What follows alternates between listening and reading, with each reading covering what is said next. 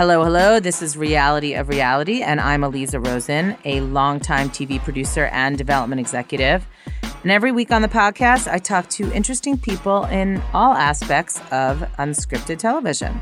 Today on the podcast, we've got a reality TV producer who everyone seems to know in this business. Brampton Vidic is a big-time producer. He created shows like Extreme Weight Loss for ABC, Bar Rescue for Spike, and he also was sort of responsible for John and Kate Plus 8, but his story is pretty funny in terms of how that came about at TLC. And he's also a guy who's not afraid to put himself in front of the camera. He has kind of distinguished himself by doing this on sizzle reels, which are the sales tapes for the networks. And he is most prominently starring in his own documentary called Why I'm Not on Facebook. So he recently launched his own company. We signed a big deal with a big studio, and he has some very good insight on having your own company and these pod deals that everybody seems to be doing these days. Brant, welcome. Well, thank you. I'm so happy to have you. I'm very excited to do this famous podcast that's been sweeping the industry. I mean, really. I feel so lucky. I know. It was, when you just kept bugging me to come on, I finally just said fine. That's what I was using my PR team to do. Get me on that podcast. Damn it. So I always talk about how I know the guest. And so you and I met, I think 4.5 minutes ago. Yes. Yeah. So but I mean, you've been around. I've been around. We have connecting circles. As most of the people in reality do have connecting circles. We're 1 degree of separation. Right. And so when you don't know someone, the first thing you do when you want to find out how you have those connecting circles is you go on Facebook. Of course. You say, I'm sure Brant and I have got, 75 friends in common. But guess what? That's right. Brant's not on Facebook. Brant's not on Facebook. And we're going to get to that because he made a whole documentary about it. Yes. I love it. So I can't wait to talk about that. So I want to keep it kind of linear. And you hail from Canada. We discussed that. Originally, yeah. I'm Canadian, yeah. And came to LA when? About 12 years ago now. See the about. 12 or 13. Did I say about? Yeah, that's where it gets, that's where you hear the little. It's like, it's not quite, it's like, About. And so 12, 13 years ago now. And then you started at GRB? Yeah, I did a year over with the guys at Side Street and New Wave Entertainment. So that was with Michael Gruber, Matt Walden, Barry Katz.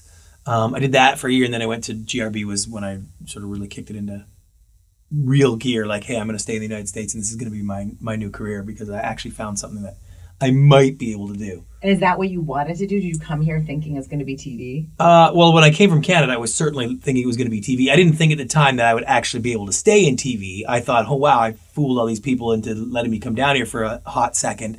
Let me just keep this ruse going as long as I can, and then I'm going to have to go back to Canada at some point. And so the ball bounced a little bit different for me, and so here I am in the greatest country in the world, and I'm so happy to be here, and it's been an amazing run, and it's literally the American dream.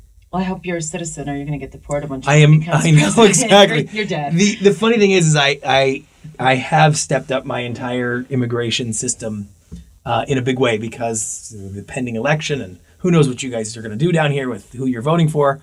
So I thought I better get my citizenship as soon as possible. Oh yeah, we're going to build a wall around that house of yours. That's right. Got to get you out. I know. Yikes. Okay, so you started at GRB. Give me a sense of time. What year was this? 2005. So 2005. So reality was already well underway. Yeah, the boom had really started. 2004, 2005, the boom had started, but it was really early in the process, particularly at the network executive level. A lot of the executives that were getting hired were fresh out of the sort of production world, coming from the scripted television side, other areas in the network business. So it was a little bit of the Wild West in that sense, where you'd have people that had their jobs for 3 months trying to figure out how to build reality. Every network was building. It was a fun time. And what were the big shows, or what were the memorable shows at GRB that you worked on? What were your first reality shows? I mean, when we first started at GRB, we were Princes of Malibu was the first big one. So that was the first big Spencer Pratt, yes, and one of the birth Jenners. of Brody Jenner and Spencer Pratt. So you must have hung out and with David those Foster. guys. Yeah, well, because I was connected with David Foster, and that's how it all came together. Back up on that. Is that the Canadian connection? That's the Canadian connection. I knew it. Yeah. And why did he have to leave Yolanda with Lyme disease? That's not nice. That is so not true. That is not the way it went down at all. Wait, side note. Okay, Yeah. wait. No. Sidebar. It's not, really? No, not okay. At all. I mean, that's not even logical. Okay, good. That makes me So, happy no. because I feel bad for you. Anybody who's married understands there are a lot of factors in a marriage. Okay. And anybody who's been in the press or had to deal with them realizes that the press has no care for anything that has any semblance of truth or reality. It's like, what's a great headline? And that's a great headline. Such a good headline. So Yeah. you and David are still tight. Yeah. Got I it. love that guy. So And he's dating Selma Blair now? listen, I I can mean- no longer confirm or deny that. Yeah, really. Interesting. Okay, sorry, I just got way Backtrack. sidetracked. But that was the first big project, and for GRB at the time, it was a sort of it was a big change for the company as we moved from certain type of cable programs into at the time that was a major. It was the first network docuseries. No one had ever tried anything like that in that time. So it was sort of a big project for the company. was that before or after Intervention? So Intervention That was before. okay. yeah. So that is Yeah. a big deal. And Yeah. so that was in terms of docuseries, that was obviously the first docu you had ever worked on, or no? Yeah, I mean, I played and sold with some in cable that we were working on, but that was definitely the biggest and high profile, and the network wanted to do it differently. We wanted to do a little bit soft scripted in certain elements. I mean, watching it now, it's like, wow, we were many years ahead of the style that was about to come. So In it's terms really of the fun. hybrid. Yeah, and some of the staff on that, Sean Travis, went on to the Hills and used a lot of those formulas. He was the one who helped bake that idea as well. So it was an interesting time. And that was a big show. We had a lot of fun with it.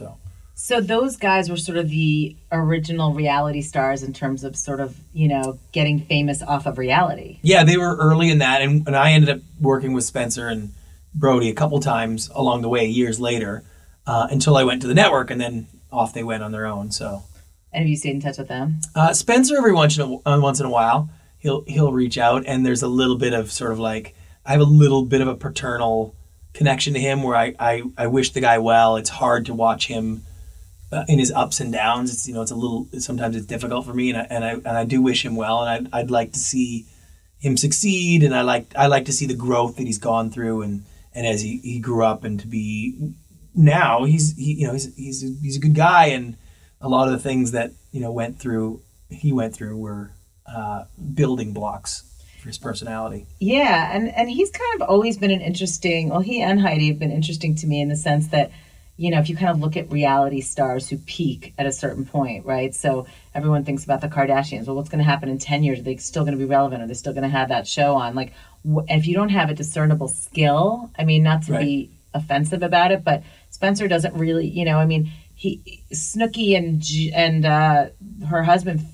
got a house flipping show on FYI. I'm sure Spencer's tried 50 different ways to make him and Heidi relevant again. Yes. So it's a little bit, I feel bad for them in the sense that, like, once you peak as in certain type of reality star, if you don't know how to transform that fame into something else, how do he you missed coast?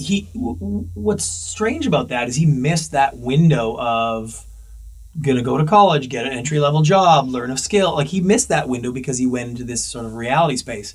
And he was a very dynamic character who understood the genre very well and watched the Hills Kids and knew those guys well, and so knew that type of person and knew what he was planning to put together throughout his entire sort of run. And I think what happened is he got the idea, which I think anybody can understand, is he wanted to be the person that you love to hate. Like, that was a very deliberate style that he put onto that.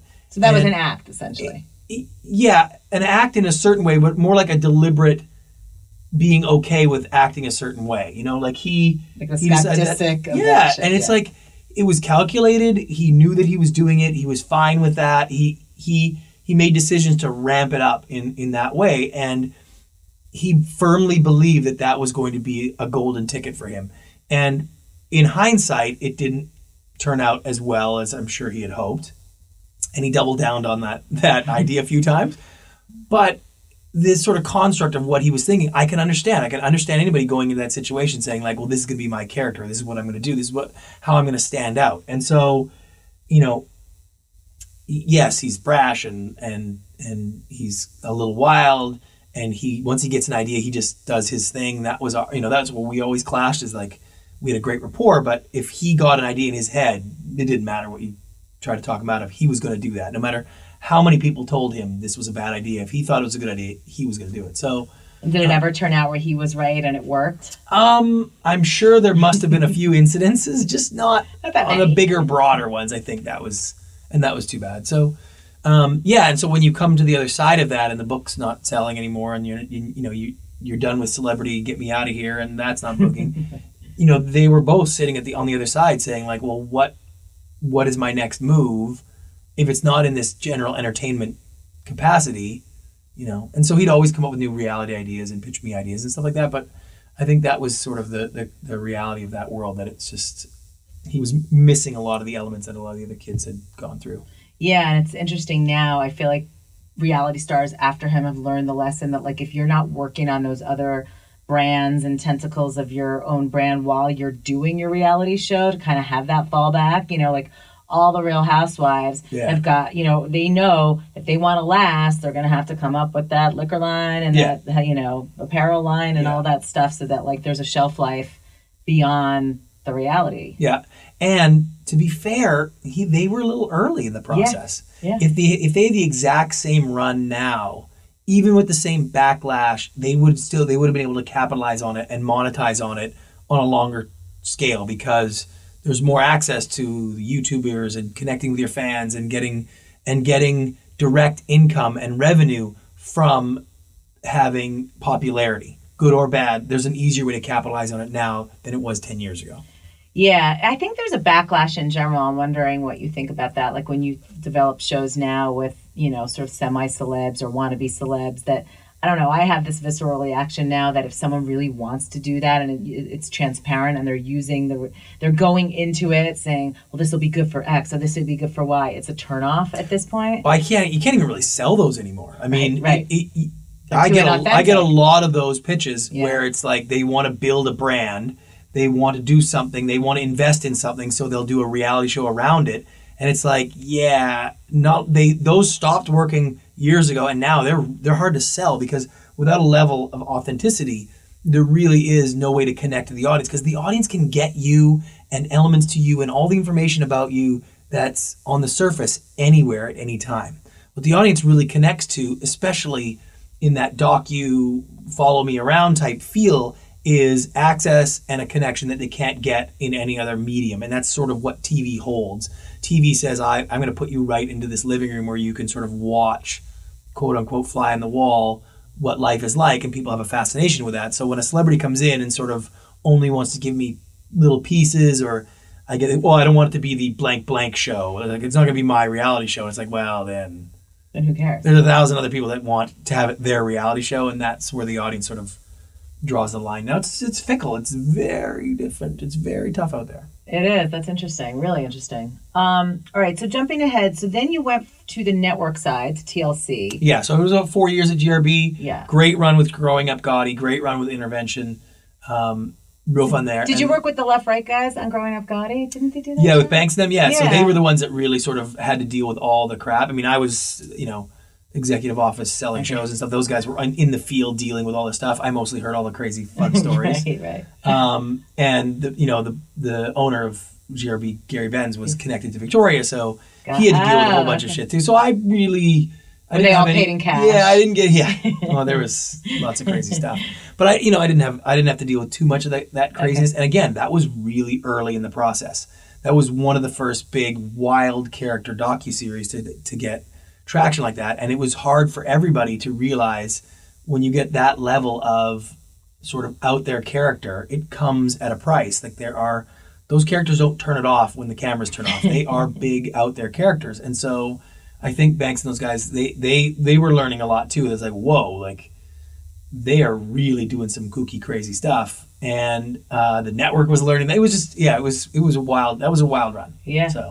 And then, so you were responsible, or you at least had a big hand in John and Kate Plus 8 at TLC, right? I mean, it's a funny story now that I'm so far removed from it. I'll tell you that the answer to that is sort of no, not really. Okay. The truth is that at the time, I didn't even watch the episode when we put it on the air. We found the time slot for it, and I was supposed to watch it. It was on my desk, and everybody was saying, we got to pick a show for this time slot. We really need something in the family space. And there was 3 or 4 things on the desk that were like, hey, this could be an option, this could be an option, this could be an option. And John and Kate was one of them, and there was other stuff going on. I never actually watched the episode. So I finally asked, I was like, which one of these rated the best on Discovery Health or wherever it was? Right, because it was a special first. Yes. And so it was John and Kate plus 8. And I was like, great, let's just do that. So they moved it and moved into that time slot. And it wasn't until the show caught fire that I was like, oh, wow, let's see what this is. And I remember the dread when I watched it the first time thinking, oh, crap. If someone else watches this, I'm going to get fired. Because it's not produced the way that you would expect, as particularly in those early seasons. Yeah. And so I was like, oh my God, I'm going to get fired when someone figures this out, right? The irony is, of course, I got fired anyways. This is a whole other thing. But what was interesting is that I then wanted to make changes on it. And I wanted to look at maybe bringing a different producer that had more skills or whatever. And if I had been able to do that, because we ended up getting talked out of moving producers and we gave them some more money, but it wasn't a lot because they were already in the midst of the production, so it didn't really help. If I had done any of those things, if I had seen it, if I had made the changes in production, and if I had given it to a different production company, that show never would have been a success. So that shows what story. I know. Yeah, well, no, it's a great example because I've talked to a lot of people about this, about, a lot of times network executives are too hands-on and they can ruin a show. So, yes. There's that fine line. By the way, I'm line. sure I did that too. I know. No, but, yes. but in also, fact, I can name one that I did that too. So. Yeah, well, I think the reason that probably worked in that case, I'm sure you've thought about this a million times, is because she was like the monster that wasn't a monster right from the get-go. She had it in her, yes. But that the cameras and the sort of fame that grew. I mean, if you watch that special, I've seen that special, like you couldn't necessarily tell that you were going to have a character in her.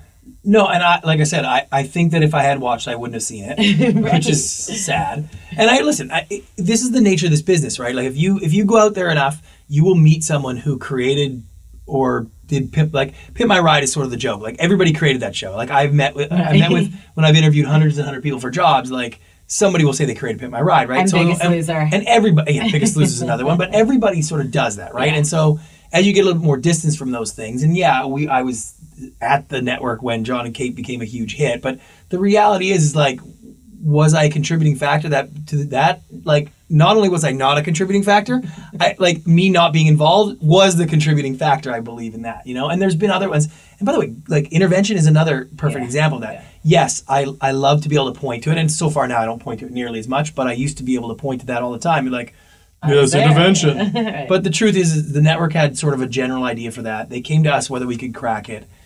The team that cracked it was I had nothing to do with that was the hardest, most difficult production to crack. So much luck involved, so much perfection in circumstance, and it's like I rode that wave, and it's great, and it's all good. But I think there's so much of that in this business. Yeah, and I appreciate that humility because, especially me being new to Hollywood and the way it works, like you're going to take credit for every damn show. Not you, but one is going to ride those waves everywhere they can get it because that shows how important you are. Well, and it's like, particularly early in your career where you have a body of work that's very small, you're like, you have to, you're the one who did everything, right? Right.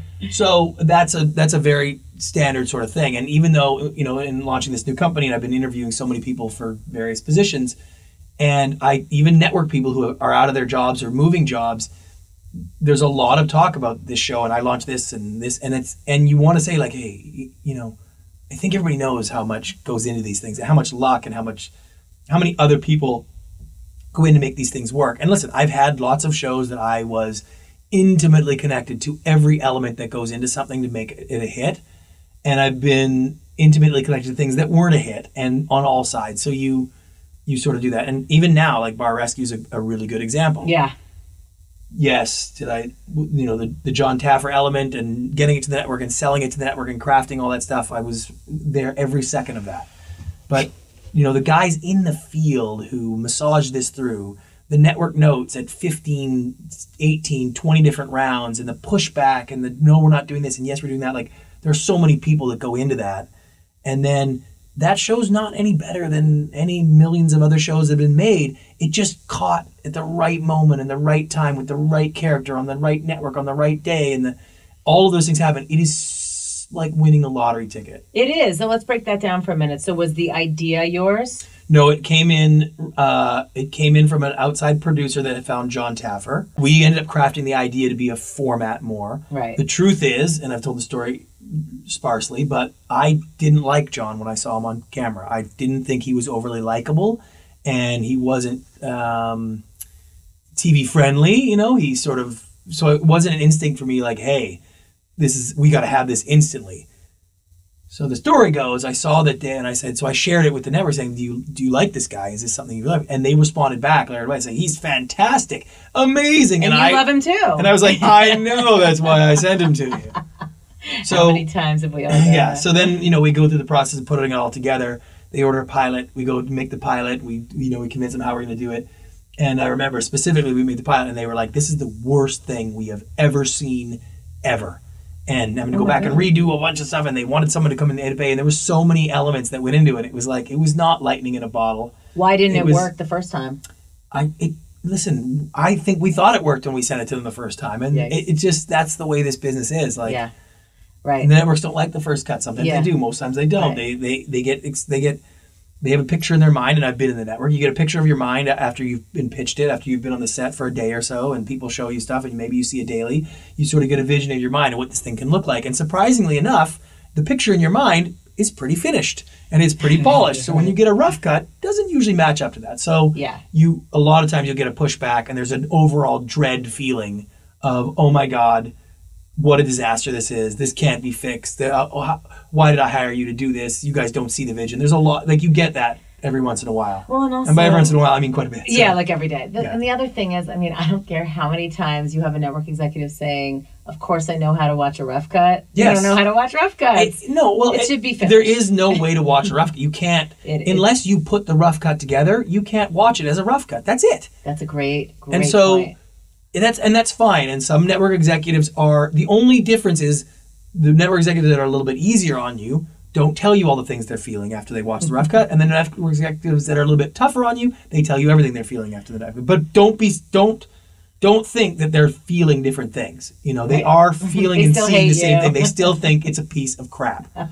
And so and then what happens is the more you watch it, the more you become accustomed to what you're seeing. And I know Craig Piligian has an amazing story on a rough cut that got rejected and was basically telling him it was absolutely terrible. And it went 15 or 12 or 19 different rounds back and forth until finally he said, send them the original rough cut. That's what we're going with.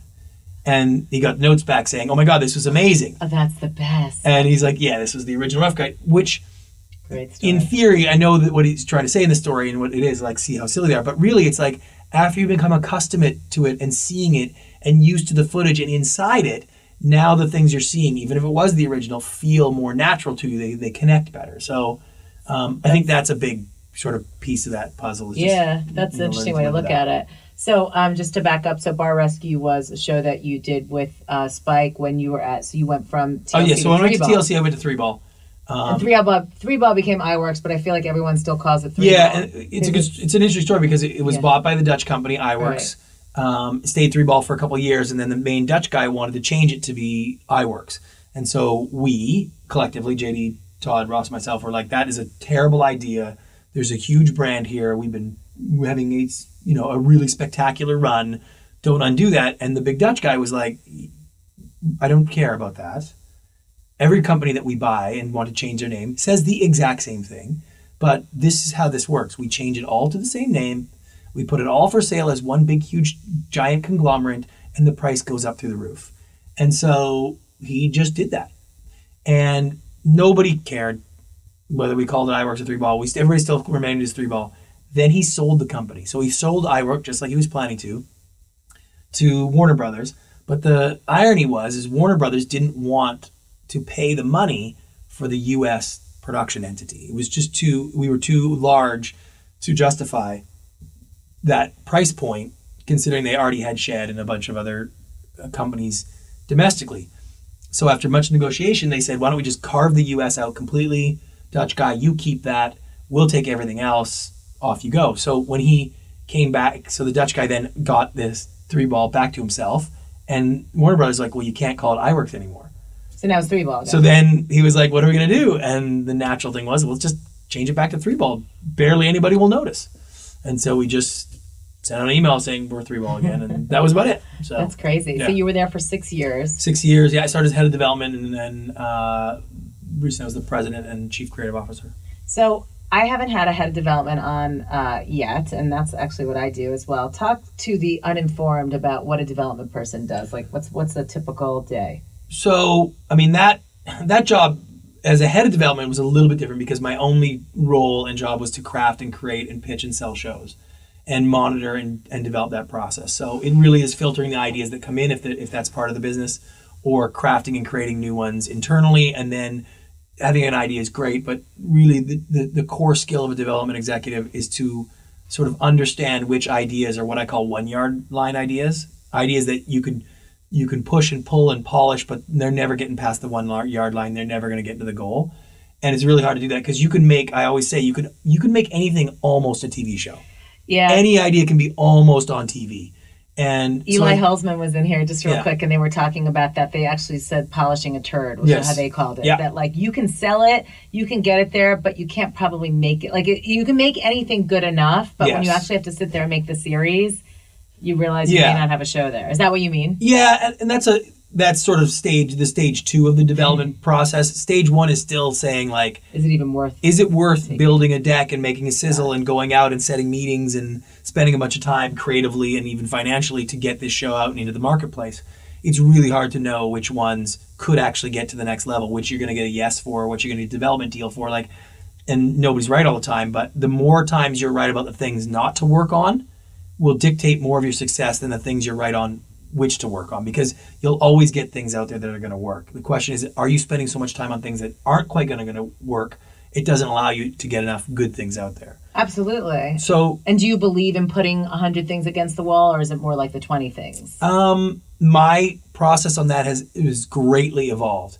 When I first moved to the country in Canada, I shot my own TV show with my own money and couldn't really edit it together. I didn't have enough money, so I put together this amazing sizzle that at the time no one else had really been doing yet. And it was only because I had no choice. And so when I moved here, and my agent at the time, Sean Perry, and who's my agent now, had basically used that, look what this kid crafts and creates, this is how he develops. And so he was very strict in those early years of making sure that everything that I went out to in the marketplace was spectacularly put together, that the material was over the top, and that the things I was building were just like really there. So that was a bit of my calling card for a long time. And putting yourself in the sizzles, right? I'd heard that's a very new development, but it's sort of an evolution of how do you move things to the next level. But now it's a little different in the process, and so I'm a little bit more numbers oriented now, because I feel like my filter has matured to where I have a pretty good idea which ideas are going to get some traction or not, and it's very difficult to get emotionally connected to a show and not have it go. I've had that happen so many times that it's like I've realized and it's not working on a really good idea more does not get it to sell more often. And that's really hard to sort of accept. And it's particularly like that when you go into the network development system. If a network's giving you money to develop a show, spending more and more time and energy and creativity and getting more invested doesn't make it more likely to get through to series. And is it a case-by-case basis? Like, is that, and we're, jumping all around, but in terms of, even your development now, are you like, what, we really could just go in with the talent, or we could just go in with the deck, or we could just go in with Skype? Are you still putting together polished sizzle reels? Like, where have you involved in that sense? I've definitely been involved in that because, again, I'm much more into the volume of how many things I can get out and get in there, because statistically, if you get enough in the market, and throwing it up against the wall is not really the term, but it's you got to get quality projects to market. So my goal is to get as many quality projects into the sales market as I possibly can, because I know that statistically that'll yield the most traction. I spend as much time in those early development pieces on how to sell the show as I do on what the show is, because this business has evolved and it's mature. And so any development executive at any network at any level is going to understand the bones of a show incredibly quickly. So we hope. Yeah, but particularly in the initial pitches and stuff, like they kind of know where you're going with it as soon as you sort of lay out the pieces. So my goal is to make that as clean and clear as possible, and to be able to illustrate that. And so I'm instantly, as soon as I've got the outline of a show, I'm looking at, okay, how do I get this in front of the right people with the right, what I call making the room warm, so that they're in the right mode to watch the tape or feel like, how do I set that stage? Am I attaching talent? Am I sending them something? Am I adding something different? Like what can I do to sort of build that? So I spent a lot of time on how that sales process is going to work. So give us one good example of that, like where you've sent something in advance or you warmed the room. I like that expression. A lot of time it's about information and disseminating the information throughout the network sort of structure. If you're dealing with a development executive and you're getting all your information from and to them, it's very limited, so that if you're at E and you're have a sizzle reel that you're working on a development piece and Jeff Old's never seen it yet or heard of the project in a lot of detail, he has a different view. Whereas if I can have a conversation with him at lunch, tell him how excited I am about the project and hear some of the elements, and Noah's been a great he's helped me, and like you build the idea that, hey, I'm really excited about this project, and so that he'll have an idea of what he's looking at or what he's expecting or what he's seeing, and I think that helps. Or in the pitch, like, we had a big pitch one time that was sort of a flash mob-esque, so I was able to get the executives to come meet me somewhere, and then we did a flash mob for them in the room right there. Wow. So that was like, I needed to show that. We had a cooking one that I had to have executives come to an actual test kitchen and watch it happen live in the studio, which was kind of cool. Did that one sell? It did. And then we had another one. We had one where we were pitching a game show, and it involved various acts and being able to remember elements in the acts. And so I was like, I think I'm just going to bring them in the room. And so we brought Shaolin monks, kung fuing around. That was kind of cool and that stuff. And lately, I'm just in the process of with this game show that we've sold. Is I built the game show in my office on my glass walls, like drawing boxes of where the questions would go and move, so that I could play it and rehearse it. And as we got finished, where we figured like we had the game cracked, it was like, man, I wish I could like bring people to the office so they could see it, the outline written on the board.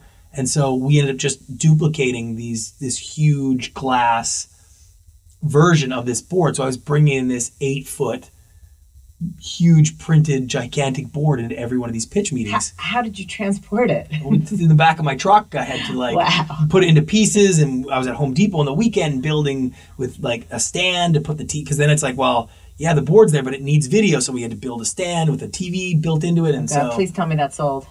I'm in the midst of it right now. I'm in the last final run through for it. So it's a big piece. For effort here. Like I hate to use the expression thinking outside the box because it's the most cliche, but I don't think a lot of development executives really go to sort of those creative lengths to sell stuff. Well, I think that is a big piece of this puzzle is you have to be passionate about what you're doing. I always tell people, though, that passion is not a blanket that you can just throw over everything.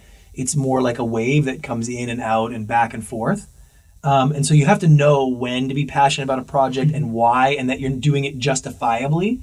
A lot of producers have what I call unjustifiable passion. Yeah. They're passionate about a really piece of shit idea. Right. And so then not only does it not going to get the idea to sell, but it makes me question their judgment, their value, their taste. Or the agents that are like, this is the best show you're ever going to see. And you're like, it's not really. If I really feel like I've got, like this game, I really feel like I had cracked it. I really feel like there was something there. Like even if it wasn't something that was going to sell and certain networks passed on it because they're not in the game mode or whatever. Yeah. I knew that I'd at least be leaving that meeting saying like that was a good pitch, that was a good game, that was well constructed. And so seeing that I had put the much effort into it so you could really play it through at every step helps. And I think good producers and good development executives have that system really well, where you can sort of feel that you can feel what the show is going to look like from them. That's an important piece. So is your passion sort of genre specific, or is it just show specific? Like, do you just love game shows? It really is. I have a passion for selling shows and being successful. And so I would like to really make that bigger and better than I am now. That's really where I'm at now, at stage of my career. I spent a lot of time making a lot of people an enormous amount of money. And so I waited till the market got as difficult as it possibly could be. One of the worst times for TV, where everybody's saying TV's a problem. After everybody cleared out and sold their companies that they built for tens of millions of dollars, I said, okay, now is my time to get in. So I'm very late to the party, but in a good way. I mean, you did, and I want to just quickly get the bridge to get there so that we understand the evolution. But you spent 6 years at 3 Ball and then rose to the ranks, became the president of the company. And then, like you said, we're ready to spin off, but you ended up doing, so I want to talk about this whole overall pod deal. And because I think it's interesting, and I don't think a lot of people understand exactly what it was. So you decided to go out on your own. Yeah. You wanted to build a company within a bigger company. Well, I mean, I wanted to build a company and I wanted someone else to pay for it. Right, okay. That's really what it boils down to. Nice. And if you want to do that, there's only a couple of options. You have private equity financiers, that people who are not in the business, right, that are going to just give you money to be, hey, I think it's cool to have an ownership in these sort of things. Right. You have production companies on a larger scale that will bring you in-house so that they can produce the shows and you sell it for them. Or you have sort of a studio or sort of tangential connection to this business where they want to expand their business. So I looked at all three of those, had several options that I explored in all of those areas, and everybody who goes into this mode has a different look at it. And Eli Hoeksmann's a perfect example. He and I talked a lot because we were in very similar positions. He ran a big company, I ran a big company. We came into the same issues with our big companies, and we came to the sort of same decision about, I think I'm going to go out on my own.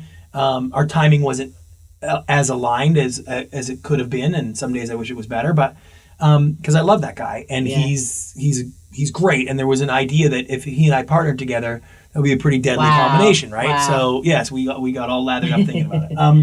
And he's got that undercover boss. Yeah, he's got those undercover bosses helping. Yeah. him. So, but for him, that was the ideal situation. Somebody who's not connected, who's going to stay out of his way, who he can go do everything and build. And he's very, he likes to build. You could tell he likes to build. He likes to produce. He wants to be in that trenches. I'm a little bit less like that. It's like I didn't feel like scrounging and getting in there and buying my own stuff and renting it back to myself. That's building a lot. your edit bays. It's like, yes, that's going to end up being part of the business, but for me, that was a little bit more work. And when STX came to the table, they were a very interesting piece because they're a huge movie company. They have a ton of money, this Chinese sort of world that they're bringing in and that territory, and they're sort of like a young, new, hip studio type thing. But they weren't oppressive in the idea of here's what we want to do in unscripted and here's what we want to do and here's how we want your company to fit in.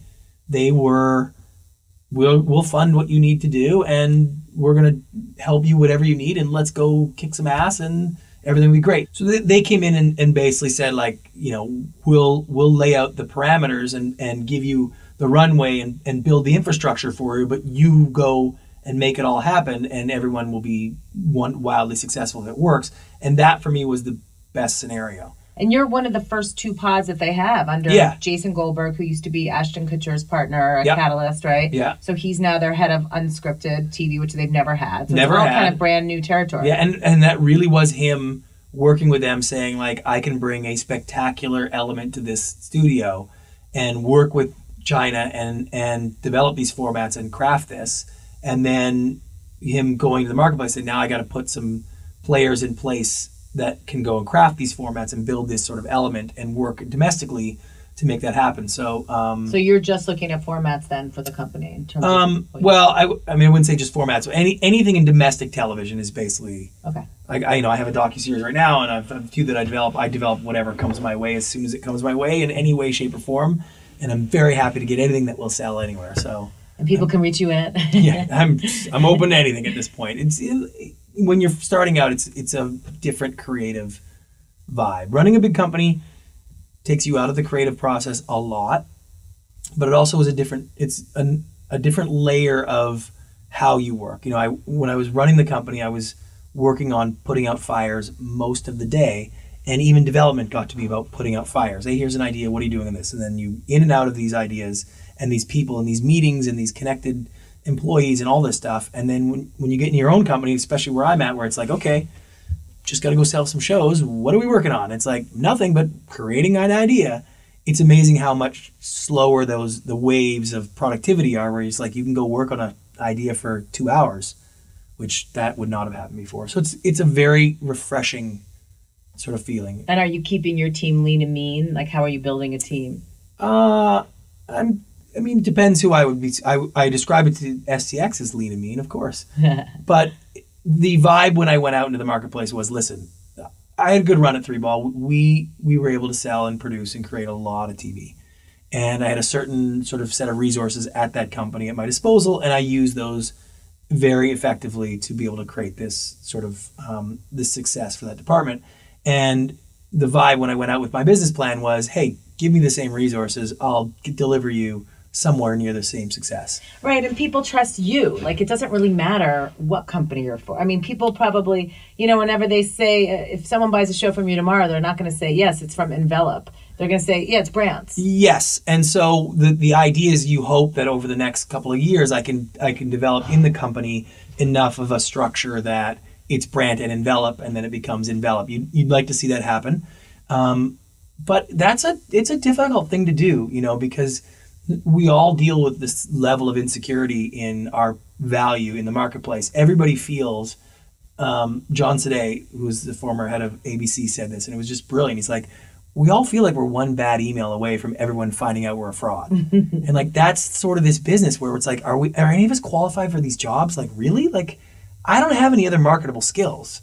Like, you talk about Spencer being out, like, if reality TV went away, what the heck would I do?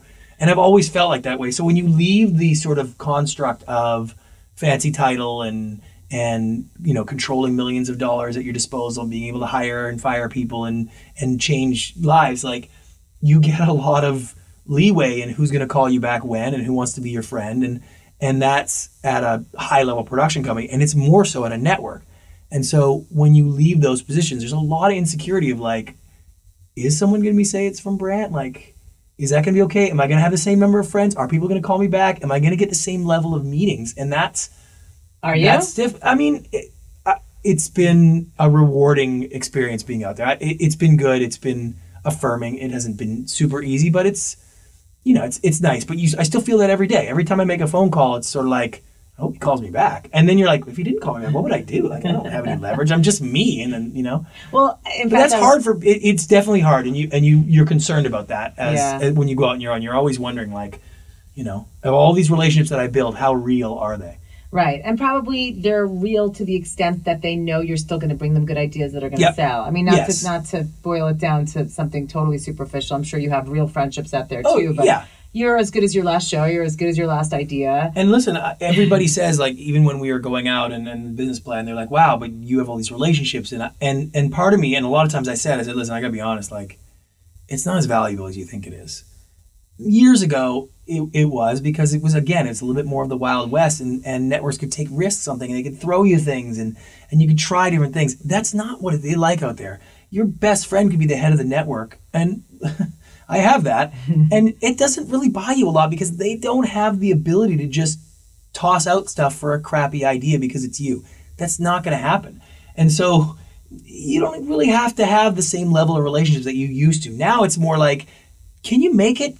Is it a good idea? Can I sell it up? Can we give it a shot? Like, right. It's more important about that than it's ever been before. It is, but conversely, even if it's a good idea, sometimes if they don't know the person or the production company, they won't greenlight it because they're just too scared to give it to them. And they're either going to give it to someone else or just not put it through. Right. And listen, I spent a lot of time in the business, so I feel like I've got a good one up on that sort of level. Yeah. But it just, at the same time, it's like, I just got to make good ideas. Nothing I do or say or the connections or the people that I've known for years can really help you get an average idea on the air. Right. It takes a village to get these things on the air. It takes a lot of luck, and that's really just the stage of getting on the air. It is a Herculean effort to get something to work and come back for multiple seasons at this point, and everything has to go right.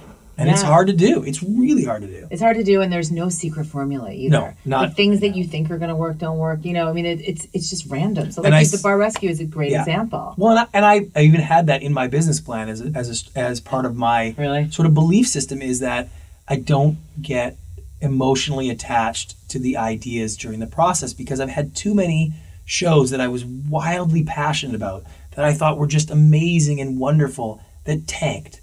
And I've had a lot of shows that I didn't feel like that, and I thought I didn't do a great job producing this. It's not great. Even some of the talent's like, yeah, it's okay. And then they rated. And you're like, what the hell do I know? Right. And there's a lot of that. And you watch a show on TV and you're like, how did that get on? And it's like, it's because nobody really knows. It's sort of like a real crapshoot out there. So my goal is to get as many things on the air, close my eyes, cross my fingers, say a little prayer, and hope for the best. And if you get enough of them in that mode, something will hit. And just one more question about the pod deal. You did a really good job of explaining it to people. So in terms of, how it works, so they give you X amount of, it's like a minimum guarantee, and then you end up having to split your production fee. Is that kind of the standard across the board? Pretty standard across the board. Yeah. I mean, the real sort of diversity on that is what happens in the midst of a production. So there are certain production companies you do a deal with. They handle all the production, all the billbacks, all the elements of that piece, and there's a production margin that they end up realizing. And in from the company's perspective, that's the justification for paying you the quote-unquote guarantee that they're shelling out guaranteed. And on the return, on the IFCOM is, if they get a series or two, they can make good money on that. So that's one structure.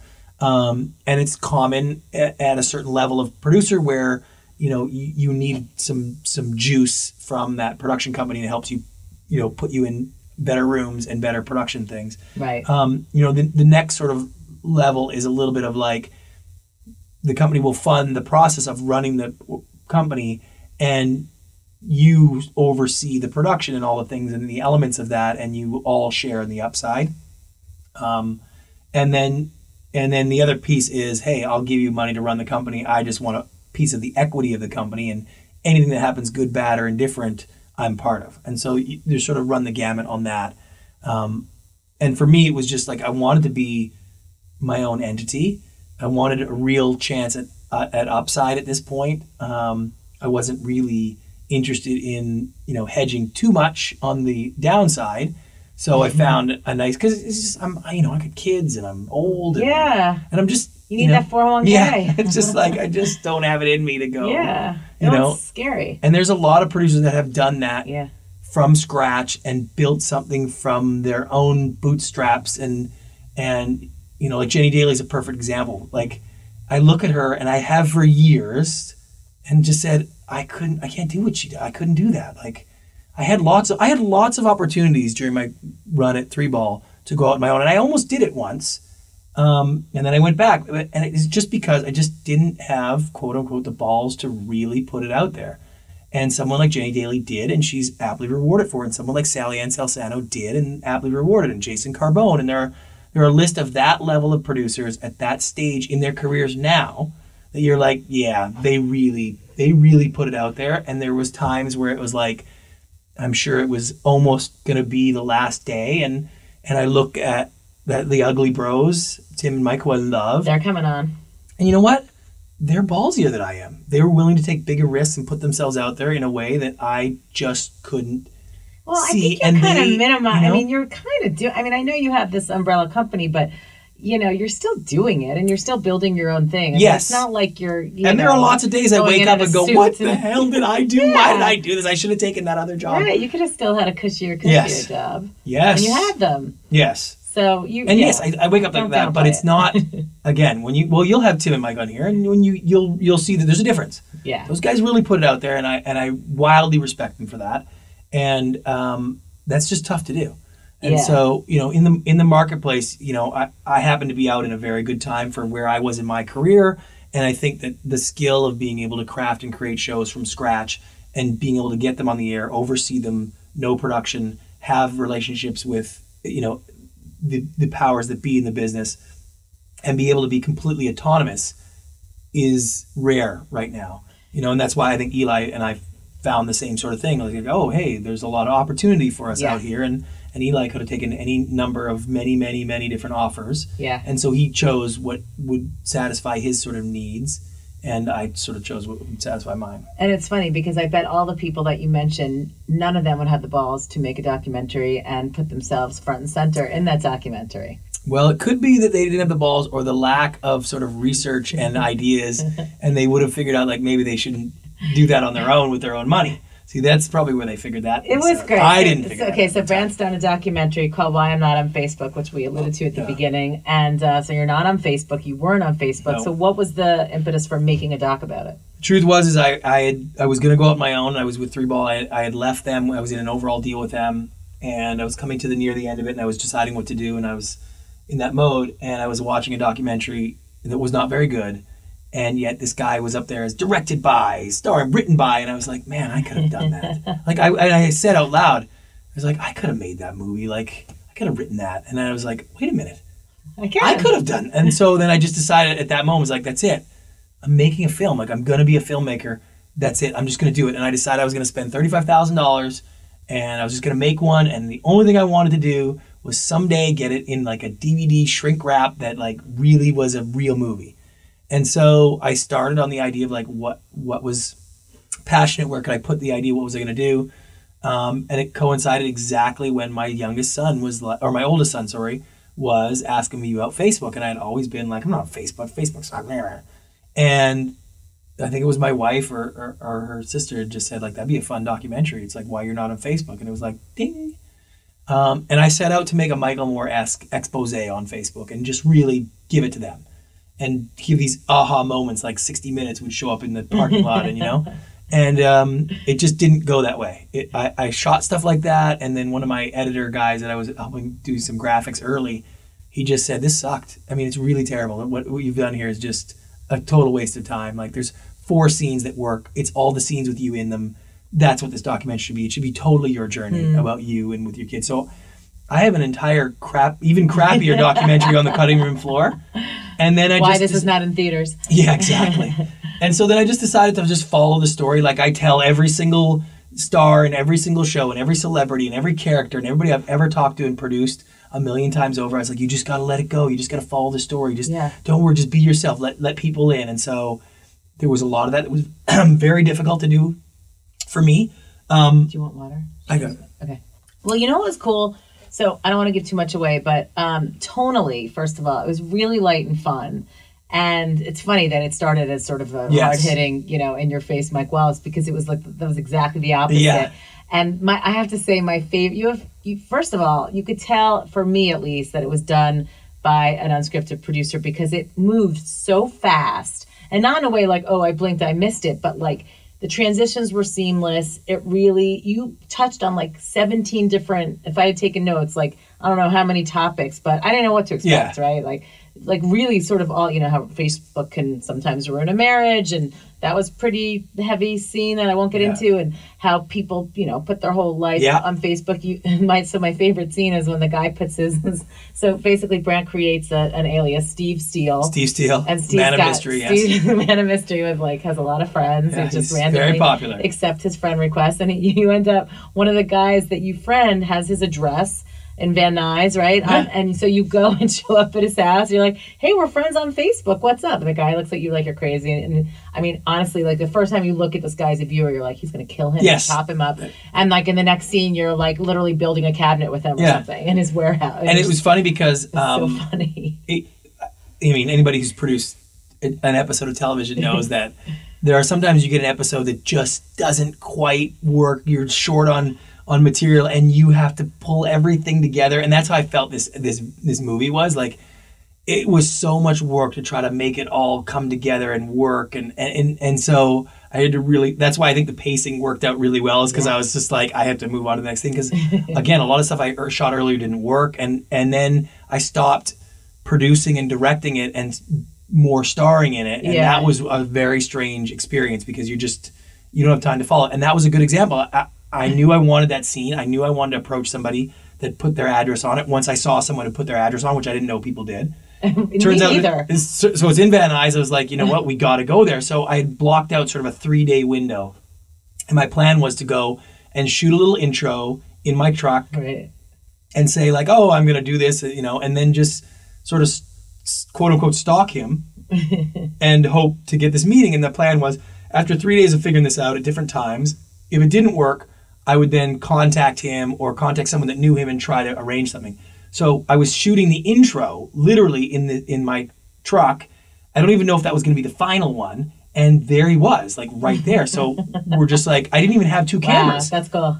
So I was like, oh my God, let's just go. And so we just went with it. And it's funny, anybody who watches the movie, you'll notice that my truck is so filthy. I did not notice. And every time I watch it, it makes me crazy, because the side window of my truck is so disgusting and filthy. It's like, what sort of director would have allowed this to happen? That's reality.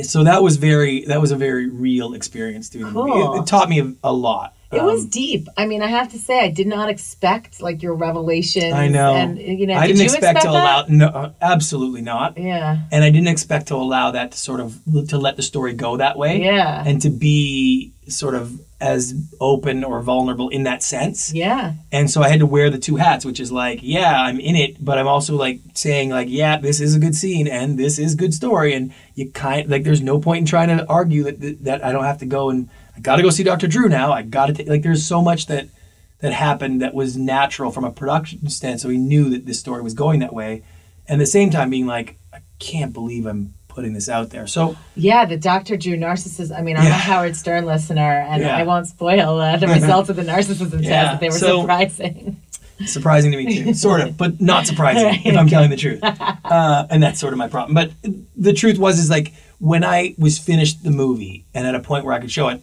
I don't think there was nobody in our business, any of my friends, none of my colleagues, nobody in this business that knew I was even doing it, and that knew it was done at all. So when I got into the Woodstock Film Festival, which was really cool, I was really excited about that, and I happened to go through New York, do a few meetings, and then to drive to Woodstock for the festival. You know, there was a couple people that I had told that I was going to do this for the first time, and everybody's like, "What do you mean you did a documentary?" Like, well, yeah. And part of me was like, "This is going to go away, and I'm so happy that I did it. But if it doesn't work, it's fine. No one will ever know, and I can always say I did a film, and that was fine." So, and half of it was because I really didn't feel like. Half of it was because I didn't feel it was good enough, in the sense that, you know, I deal with hundreds of thousands of dollars every episode, and 50, 60, 100 people on every episode, and you have all these people double checking things and working, and there is so much talent and skill that goes into an episode of television, and this was so not that. This was you're just giving away the secret me, that you right? could do it. You can make something really good for $35,000 and just you. I wish I only spent 35. Oh, okay. That was the initial. That was the initial idea. I was gonna say, that's impressive. Right? People ask me if I'm going to make money on the movie. I'm like, if I could stop spending it, maybe. Right. So the half it was that you just didn't feel like, I felt like if I had my team, if I had my production team and everything that came along with how I produced television, it would have been so much better. Really? Right? You still feel that way? Not as much now. Okay, good. But at the time, that was a driving factor. And also just, there was a lot of personal information in that and personal revelations that I was like, am I okay with this being, particularly if it's, by the way, if it's not good and you do that, that's like a double shit. So he'll be persona non grata. So the Woodstock thing went relatively well, which was really nice to hear. People who didn't know me, had no connection to me, like the Hollywood Reporter reviewed it, and it was like a pretty positive review, which I was shocked because they're mean to everybody. Yeah. So I started to feel like, this is maybe not so bad. I got San Francisco Film Festival, did well there. And then when I got into the Manhattan Film Festival, I was like, well, I'm going to be in Manhattan. It's playing in... Right. I might as well. So I invited everybody, and it was really fun, and I ended up winning there, which was kind of cool. And so it was a good experience. It was strange. And would you do it again? I really wanted to make another documentary. I loved it, and now I feel like I know I can really do it. Yeah. And so I was planning to do one, and I even got it carved out of my new deal and I had funding for it now, and it's great. I don't have to use my own money. That would be fantastic. And then how will you have the time? That's the problem. So I ended up postponing. I was going to be shooting it this summer, and then I just decided like it's just not fair to me, the people I work with, to STX, to try to deviate time now. And the movie itself, the Facebook movie, is still on its run. Right. So I still got to promote that, and I still got a bunch of stuff coming in. They're doing a big PR thing right now, and it's just out on DVDs, and it's going to be on Walmart shelves and stuff like that, which is kind of cool. And amazing. Yeah, so I'll let that run. And what struck me also as interesting is like most of our types, we are behind the camera, right? Yeah. We're not super comfortable necessarily in front of the camera. And you were really comfortable in front. But I had heard from other network executives over the years that you put yourself in sizzle reels, and which I love. I think that's, again, totally unique. Well, it came from it was an evolution, because it came from the idea that if you pitch a show, that person is going to have to pitch it to somebody else.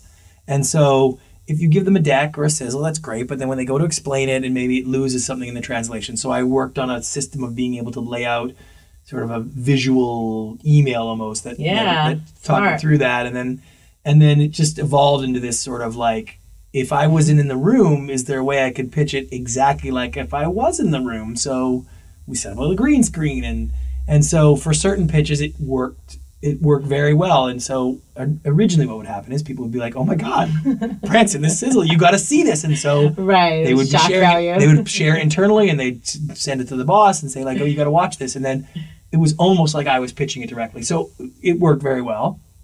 And I think it was a little corny and funny, and but effective. And so I use that occasionally and incorporate that when I feel it really helps the process to be able to say like, here's what I want you to think of now. Now we're going to move into this idea. Yeah. Now I want you to think about this. Now watch this. Here's how it ends. Let me put the conclusion to it. Now I think you want to buy it. Like that's the flow of these pitches. And if I feel like that flow is really important to getting the overall picture of this, that system has helped being able to make that really clear. Have other executives tried to copy you? I don't think so. Yeah, I think it's pretty unique. Yeah, thing. And you look good on camera. Right. Like I think it's you don't want any schlub. And I also think like if I was a different producer, I would feel like I was really copying. And it's like if it was a different industry, I would do. But you're gonna show the same people who've seen it, right? And be like, so yeah. Well, it's actually really smart because it struck me when you were talking way earlier about the Jeff Old story, how you take him to lunch and kind of tell him about the pitch in case he doesn't know about it.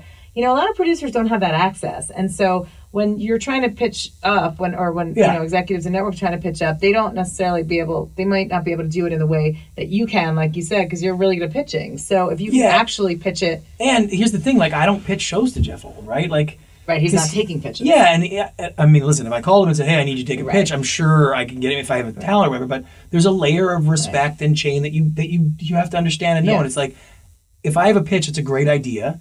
I don't necessarily need him to be in the room for that. I mean, it's great, but like I have a relationship with Noah or Dalma. I mean, and you let them put a filter on it and give you feedback, and they move, and that's the way the process works, and I like that. But if you have something that's in development there, you'd love to be able to get as many people thinking this might be a good idea as you possibly can, and I like to, like I said, warm the room so that when because that's a difficult part. You put a lot into these development pieces. And it goes to an offsite where all of the network people get in one room and they play it for everybody. And inevitably, it turns into a let's pick on this show idea. And the ones that can survive getting bullied or hazed effectively are the ones they move on. So you'd like to have as many warm cheerleaders as you possibly can, or at least if there's anything that can help the process, I like to move that as quickly as I can. And so it's worked for the way I do it, but all right, good. So couple with just nobody else should do it the way I do it. I'm it's your thing. Yeah, it's not a recipe for success. It's like it's. So I have a few like inside the actor studio questions that I'm asking on every interview. So the first one is your proudest accomplishment. Probably Extreme Makeover Weight Loss. And that show aired on ABC. Yeah. Self-contained hours, dramatic weight losses from beginning to the end. Yeah, and they took a year to film. Right, I think that's right.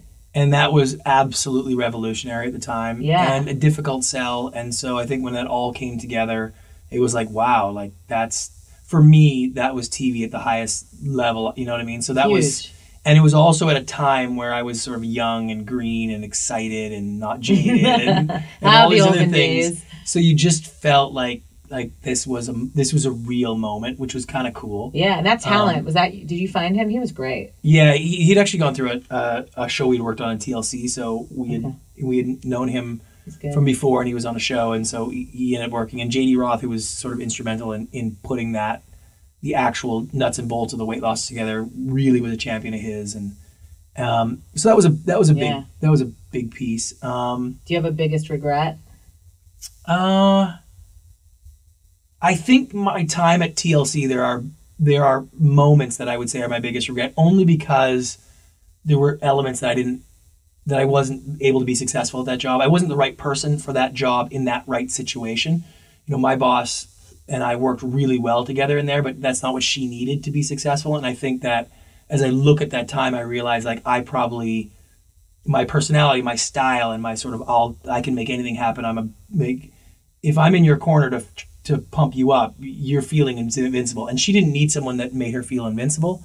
She needed someone to pull the reins. And so I think I fueled, sort of the demise of that whole sort of regime a little bit from that. I just wasn't the right person. And I always wondered, like, if I had to do it again, what would I do differently? Well, do you think maybe you're just not a network executive, or does it? Well, I'm pretty sure I'm not a network executive. That's But I mean, that might have had something to do with that sort of infrastructure. I just think that was a time, I think, at a different network or a different situation. I think I could have. Okay. I think I could have done, and I could have done a good job as a network executive. I don't know I could do it now because and there's been a few jobs that have come up and been serious considerations, and I sort of always had the same thing where it's like, I don't think you'll get the best of me. I think you'll get the me that is going to make sure he doesn't get fired. Right. And I think I'd be good at that. Yeah. Like, I think that if that was my main goal going into a network, I think I'd be good at not just getting... say no to everything. Yeah, I'd be good at not getting fired, and I'd play a good political game this time, and I'd make lots of friends with all the other departments. And so there were elements of that I certainly didn't do very well at TLC. And so I have regrets of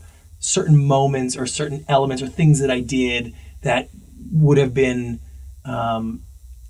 just really uncouth in the style of that sort of political system, particularly at a Discovery Network, and that not knowing that world very well sort of contributed to that. And so that I would say that probably fits into that category. Okay. Again, I just didn't. That wasn't the right fit. Yeah. And what about what's the craziest show that you've ever pitched? I've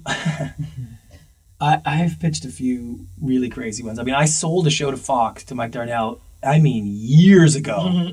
That was Celebrities in Space. That was going to be like the first commercial space flight. This is before SpaceX. Wow. And because there was other companies working on it. Yeah. And the idea was that a celebrity was going to pick a regular person to be the first people on a commercial space flight. And we sold that to Darnell, and we didn't have the spaceship, and it wasn't right. So that was a pretty crazy one. That's out there, literally. Oh yeah, that was out there. And what's the craziest show that's ever been brought to you as a pitch? Where you're sitting in the room like, what the fuck? Spencer had one, ironically. Spencer pitched me an idea he was very passionate about taking a group of kids or millennials or contestants and making them think they landed on the moon or Mars. It's all about space. Yeah. He thought he could put them in this controlled environment, in this sound stage, and like they think they're on the moon. So I thought that was really out there. I mean, crazy usually is like, yeah, that's a crazy thing. That could be really cool. Right. It's usually not crazy. It's usually really bad or really right. ill-conceived or really lousy or not entertaining. Those are most of the pitches I get. Right. And what are your top 3 favorite reality shows right now? Survivor is still my top. I watch it live. I never miss an episode. Wow. I go to the finale. So that's always been sort of my absolute sort of top.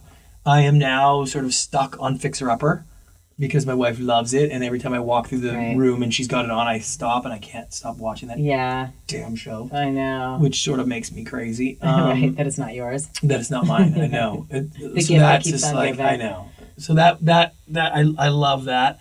And I like the A&E prison one too, the 9 Days In. I knew you were going to say it. It's 60 Days In. This is now the third time it's been brought up, and I promised my friend Drew Tappan, who's the executive on that show, that I would give him a personal shout out this time, because that show is quite something, right? Yeah, well, just that it's one of those things that was like, what? How did I miss that? Exactly. You know? Oh, I know. Like, what? Wow, that was sitting right there. I should have developed that show. I felt the same way. And I feel that way with like Kicking and Screaming on Fox that's coming out. It's a great idea. Is that the new dating show? No, that's going to be Kicking and Screaming is the one where they're going to have a survival expert partnered with a complete newbie, and their goal is to get out.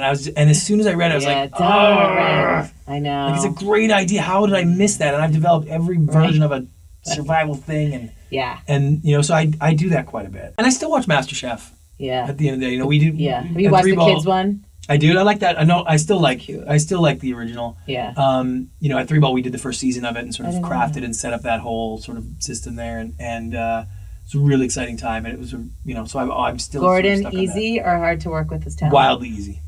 Yeah, like crazy easy. Wow. Sweetest, quite really? That's so nice to hear. Yeah. I love it. This has been so great. I know, it's fun, right? I could talk for like 10 more hours. Thank you so much. Anytime.